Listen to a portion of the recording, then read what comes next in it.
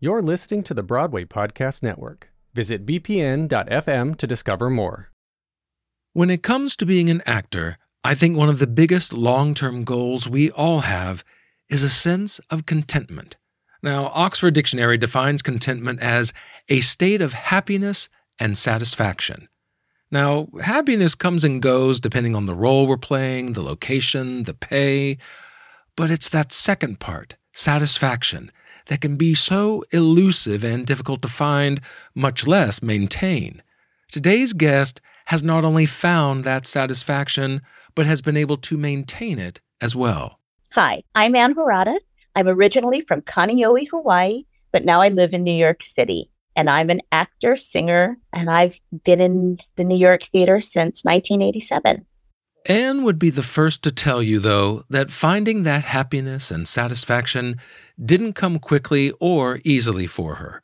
In fact, her first Broadway credit came as a production assistant, not as an actor. She followed that up with ensemble roles in M. Butterfly and Seussical. But between those two shows was a 10-year gap. And it wasn't until her next Broadway show that Anne Harada truly made a name for herself as Christmas Eve in Avenue Q. You think your life sucks? I'm coming to this country for opportunities. Try to work in Korean, Daddy, but I am Japanese. But with hard work, I earned 2 master's degrees in social work. And now I am therapist, but I have no clients. And I have an unemployed fiance, and we have lots of bills to pay. It sucked to be me. It sucked to be me. I say it suck, suck, suck, suck, suck, suck, suck, suck, suck, suck, suck, suck, suck, suck. It sucked to be me. In our conversation, she talks about those lean years before Avenue Q, but also how she had to continue to work hard and push herself even after her breakout role at the tender age of 39. I've been working kind of off-Broadway, regionally, and stuff like that, but I would not say that anybody cared or noticed at any point anything that I ever did. And so it was sort of startling to suddenly be like, oh, she's great. I'm like, well, thank you. Happy. I've been here for a while. Welcome to another episode of Why I'll Never Make It, an award-winning theater podcast. I'm Patrick Oliver Jones, a New York actor and singer, and each week I talk with fellow artists about personal setbacks and professional hardships with lessons we can all learn from. The website is whyillnevermakeit.com, where you can donate, subscribe, and find past episodes. Again, that's whyillnevermakeit.com.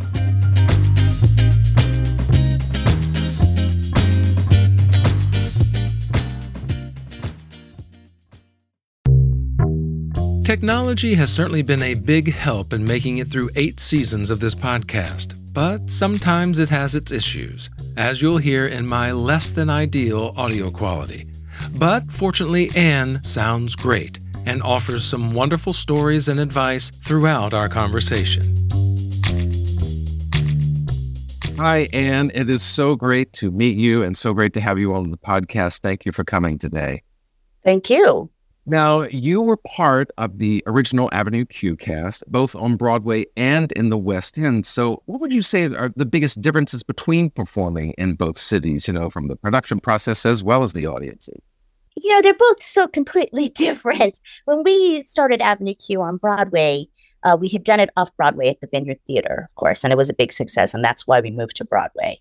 But we had no idea that it would become a success in any way, shape, or form. We just couldn't believe it was happening the whole time. And we were kind of just along for the ride. Whereas when it went to London, it was an established property. And so they were all very excited to be doing this New York hit. They had been listening to the CD.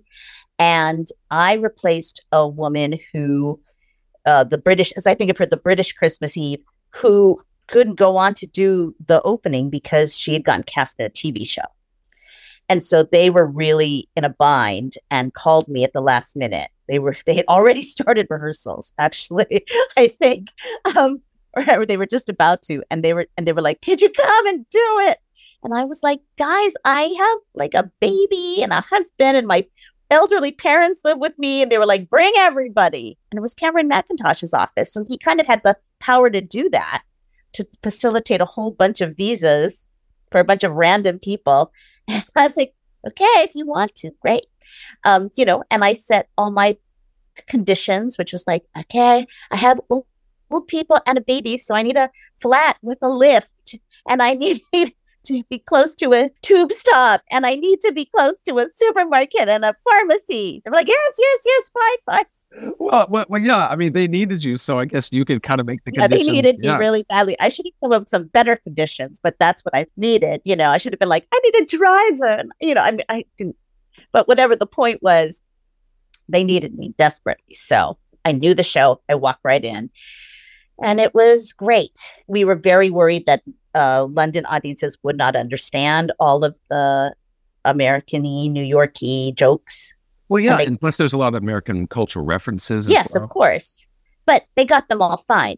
It's not like we don't all watch the same TV shows. They absolutely knew who Gary Coleman was. They understood everything. They got it. We changed a few goofy things, like they didn't know what a Long Island iced tea was. So we had to come up with a name, like the name of a wacky drink, like a drink that sounds like a really bad idea, because that is the drink of the bad idea bears, is a Long Island iced tea, right? So we came up with absinthe daiquiri, which does sound like a bad idea. Right. I've had absinthe. Have you had it before? No, it sounds disgusting to me. It actually wasn't that bad. I had it in Russia. It's the only place I've ever been able to have. It's sort of licoricey, right? The taste. Yeah, it's definitely very sweet and licoricey. Yeah. Sounds disgusting. Well, would you say that show, Avenue Q, was the one that really put you on the map as an actress? Oh, of course. Absolutely was. Yeah. Of course, I was 40. You know what I mean? It was like I'd already been haggling away for forever. And I've been working kind of off Broadway regionally and stuff like that, but I would not say that anybody cared or noticed at any point anything that I ever did. And so it was sort of startling at that age to suddenly be like, oh, she's great. I'm like, well, thank you. Happy I've been here for a while. So really, Avenue Q was kind of confirming what you already at least felt or hoped about yourself as an actress as well. Of course. But so lots of times people don't get that break, and you just don't know what that break will be ever. Yeah, I've been here in the city more than 15 years now, and I'm still waiting for that quote unquote break myself. Yeah, so that magical role, Chip Sion, when I worked with him in Les Miserables together, he said to me that he felt incredibly lucky to have had 2 parts that he will always be associated with forever. Do you know what I mean? Now maybe 3, because I think his work in Harmony is one of those kinds of parts. But, that he was the baker and he was Mendel in Falsettos, that like people listen to him forever on the CD. He's in their minds. Do you know what I mean? So for him, that's his legacy. And he's really thrilled to have had 2 chances. And he knows lots of people don't get 1 chance. And I think about that all the time. Like, I've had Christmas Eve, and but like, will I ever get another chance? You just don't know. And with regards to that, originating a role as opposed to like you went into Les Mis, you were obviously doing a role that had been done by many different actresses. Is there a difference? Far better than I could ever do it, certainly. Well, I'm sure you were great, but is there a difference in approaching a role that's a revival that you're stepping into rather than when you're originating? How do you approach them? Of course. The thing about doing a part that everybody knows, like Madame Thénardier, is that basically you just don't want to mess up. It's such a well-known show, such a well-known part. Any of the parts that you take in a revival is a well-known part, or else they wouldn't be reviving it. So everybody knows the song. You can't mess up the lyrics of the song. You're very conscious of like your predecessors always. What I like about new work, and this is why I'm trying to concentrate on new work and why I've always cared the most about it, is that it's your chance to put your stamp on something, your chance to work with the creatives and say, what about this? Or I think maybe she would do that. That's the only time in your life you'll ever get to say, I think she might do this instead. Why don't we try it like this? You know what I mean? There's so little room to do that in a revival. You're trying not to mess up and you're trying not to suck. That's pretty much it. And that's a drag comparatively to doing a new piece. Yeah, certainly in regional markets, there's a little less pressure because you don't have the eyes of New York on you like a Broadway revival. So a lot of the times directors will want to put their spin on a show that's been done many times before. And that's fine. That's absolutely great. If you can justify it, that's fine. I'll do whatever. I'm up for a lot of interpretations of the classic canon. But I also think, for me, it's more fun to work on new material.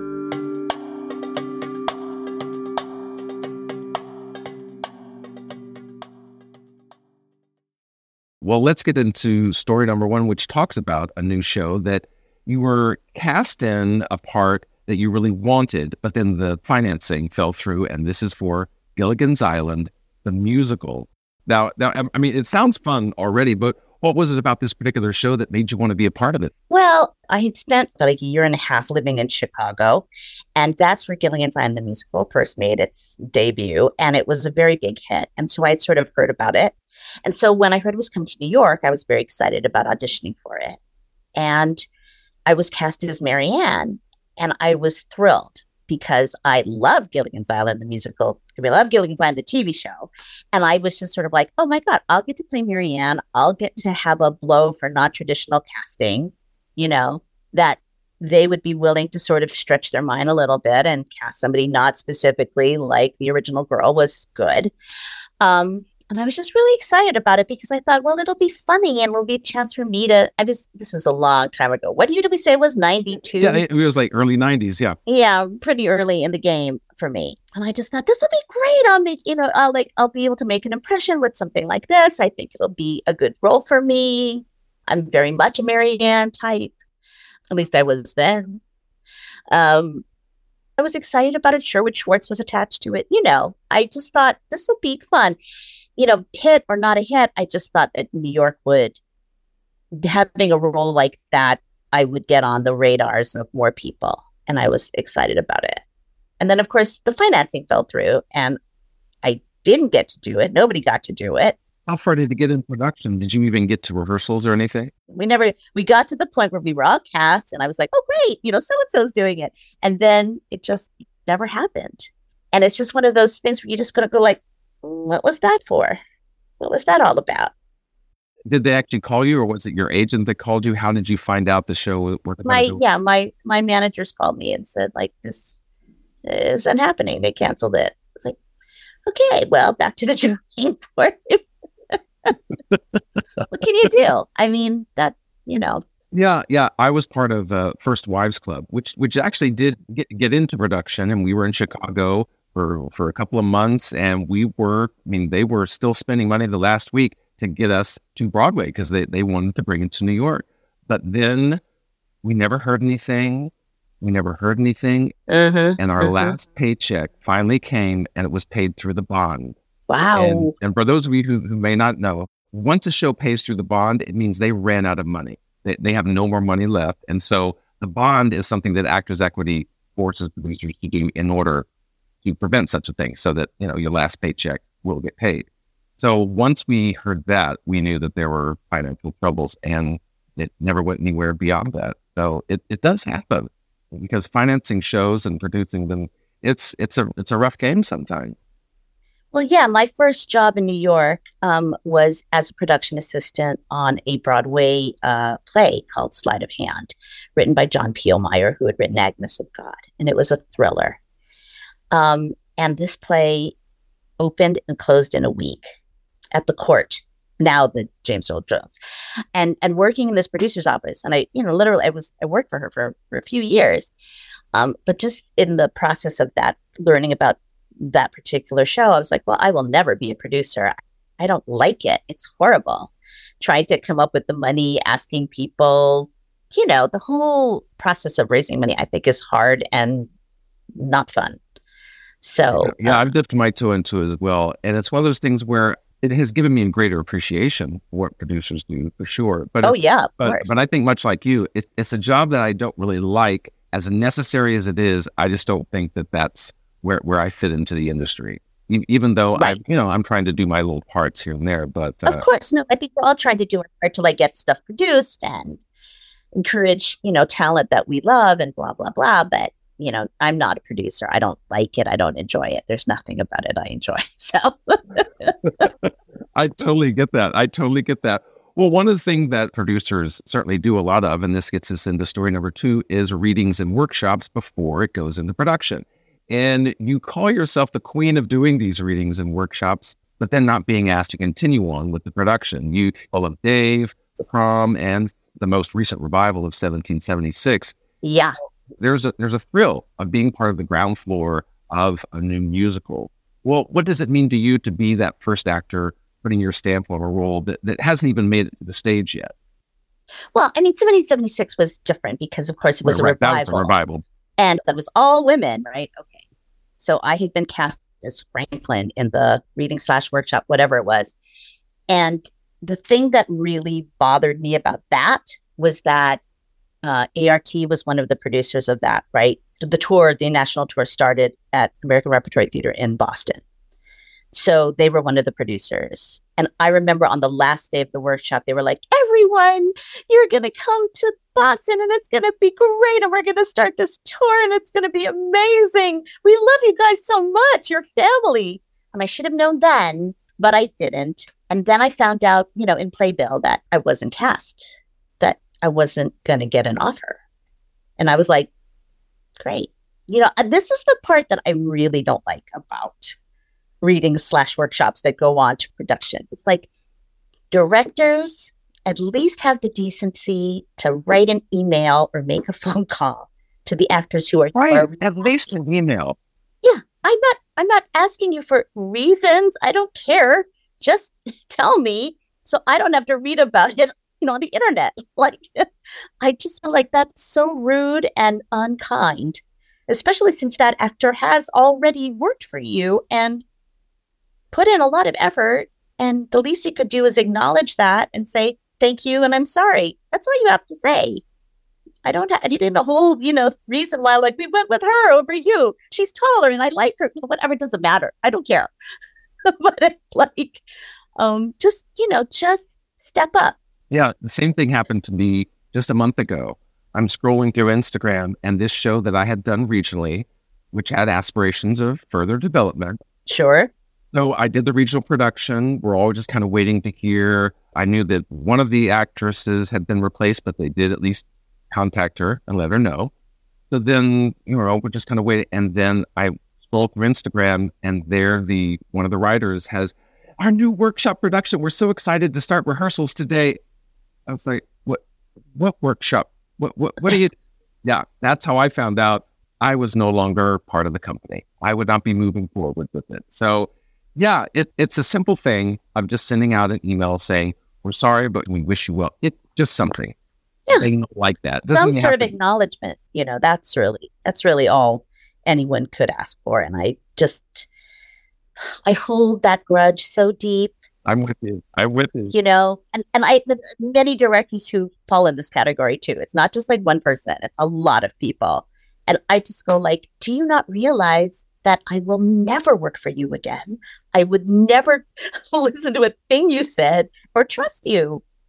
Like, that's just so rude. I feel like directors would be better about that if they knew kind of like the ramifications of that kind of callousness. Especially when they get picky about the people. Like some people who may have been in principal roles or bigger names, they'll get the call, but all the other 20 people under them, none of them get a call. It's that kind of pick and choose. That's gross. Right? Yeah. No, it's terrible. Now, The Prom and 1776 Revival, they did make their way to Broadway, but that Dave, it still hasn't played in New York City. It was a 2017 workshop that you were a part of before it went to Arena, but you weren't a part of the Arena production. Certainly was not. Now, Stephanie J. Block was also in that, and she didn't move on. So you're in good company, at least. Oh, no, I know. But probably the difference between us is that she probably had another job, and I didn't. Yes, that is true. The three stories shared in this episode are only part of the conversation. subscribers get early access to the full interviews with guests, not only including these stories and the final 5 questions, but audition stories as well. Join Why I'll Never Make It and help support this podcast, as well as learn more about the guests and the lessons they've learned. Go to whyillnevermakeit.com and click subscribe, or find the link in the show notes. And another benefit of being a subscriber, you won't have to listen to any ads either.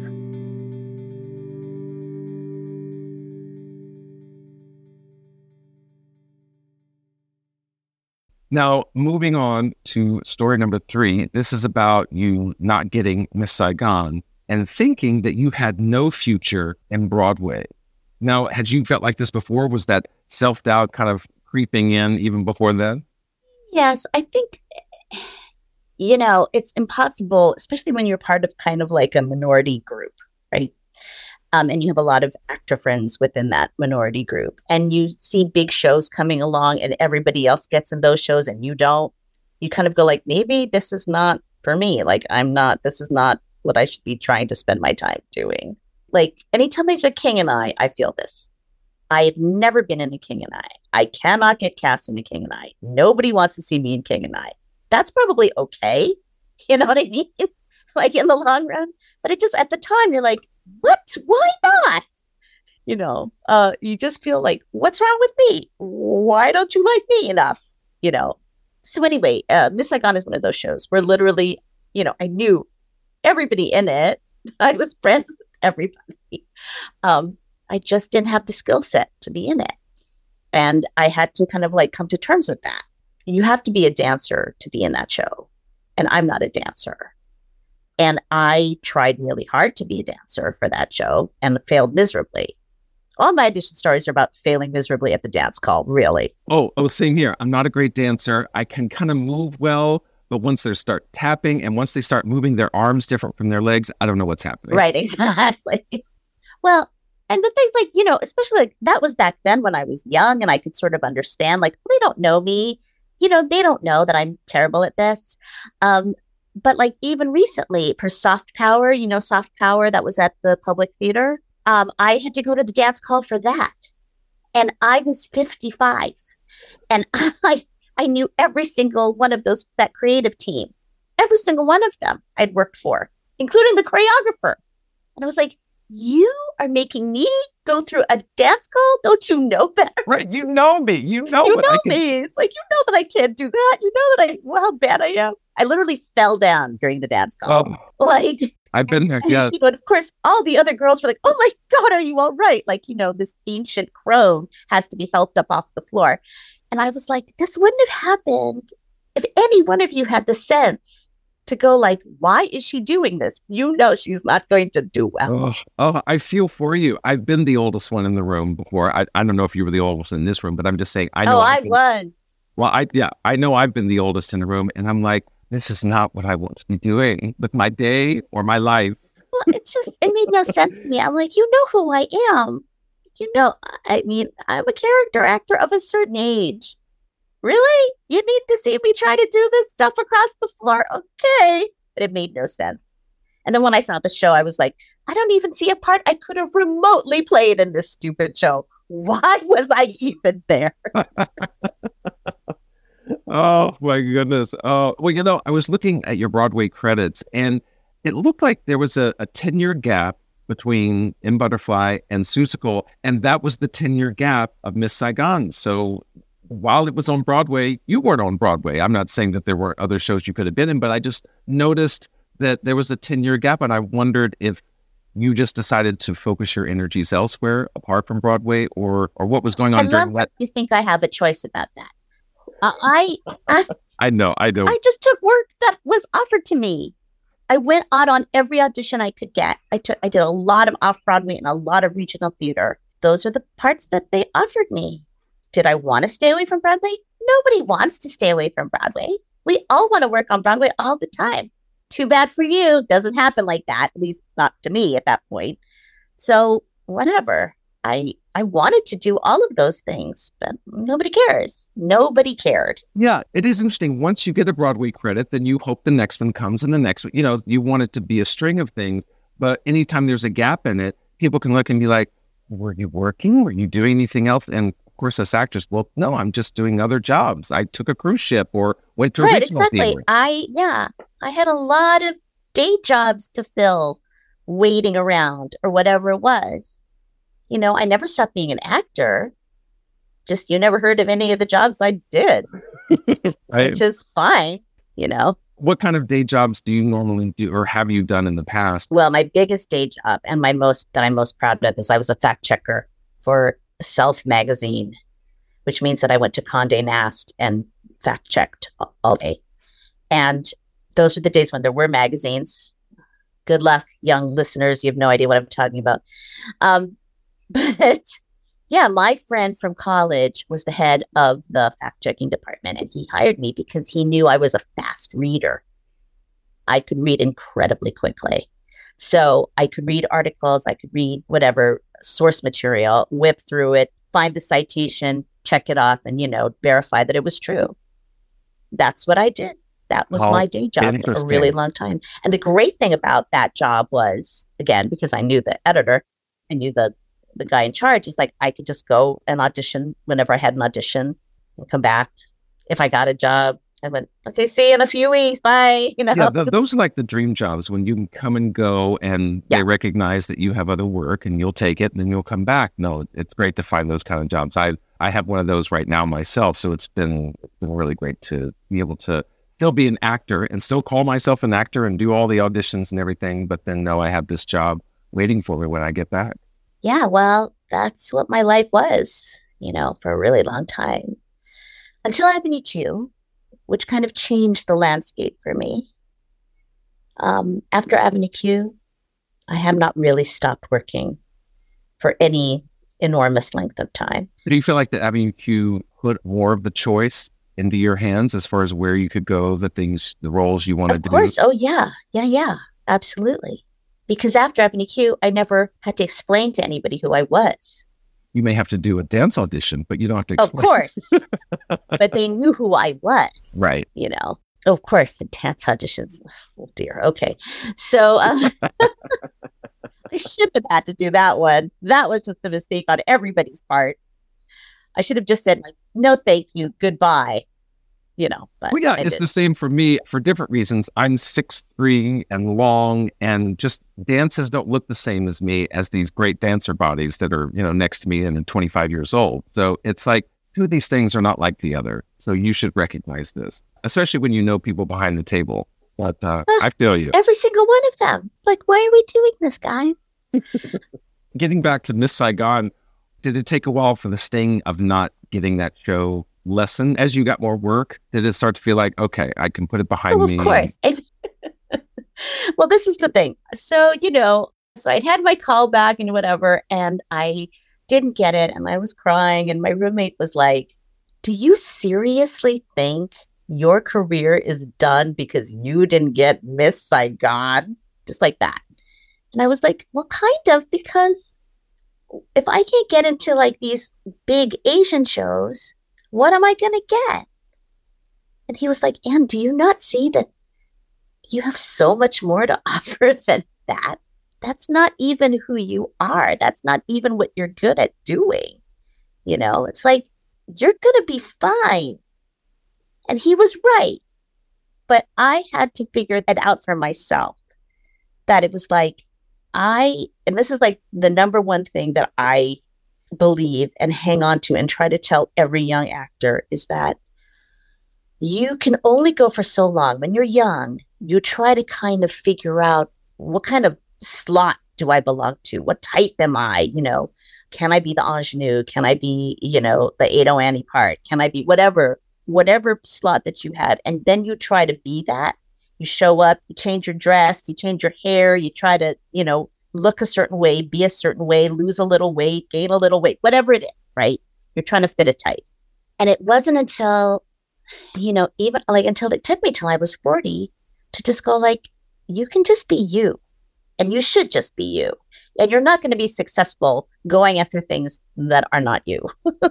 It's like, you're okay. You don't have to try to fit into some kind of crazy mold. But it was I don't know if you're not old enough, but like in the early 90s, it was like all the girls, we had like a uniform. We all wore like a Laura Ashley dress with a big collar and character shoes. And we walked around like that to every audition because that was what the girls looked like. I don't know how to describe it any other way. It's so dumb in retrospect. It's like, who's going to hire me in a Laura Ashley dress and character shoes? Nobody. I'm not that girl, but I thought I could be. And I thought that's what I needed to be.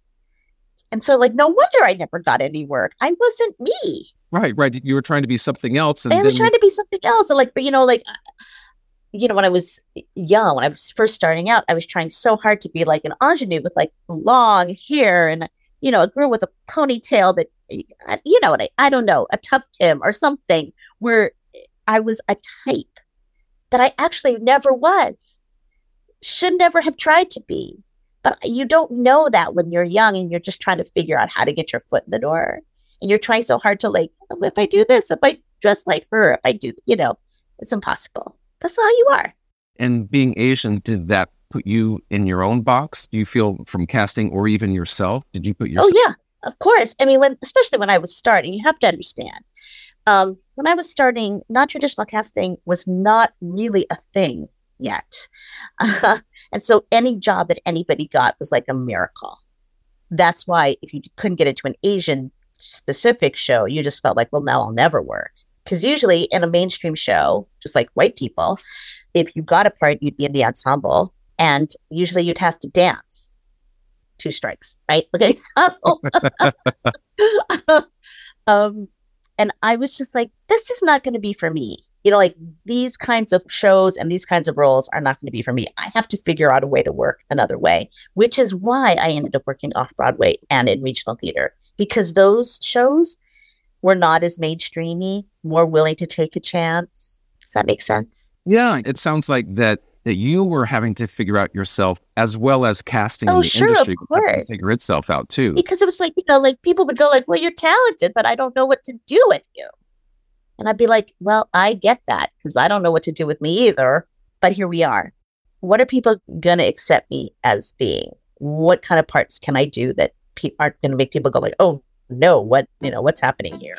And I just feel very lucky that I had some people that were like, she's good and I want to put her in something. And, so what if nobody sees it? It's fine.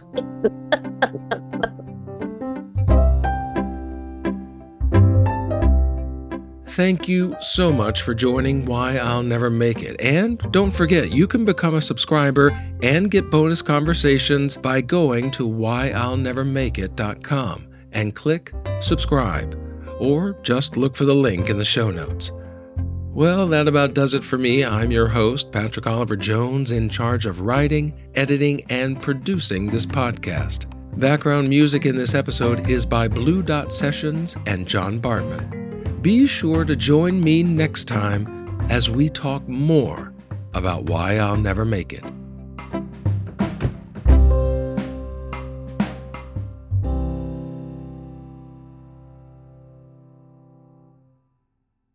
Hey, it's Leslie Odom Jr. here on the Broadway Podcast Network to tell you about the Rise Theater Directory, a program of Maestro Music. Rise is a national online resource designed to connect and empower backstage and administrative and creative theater professionals from underrepresented backgrounds.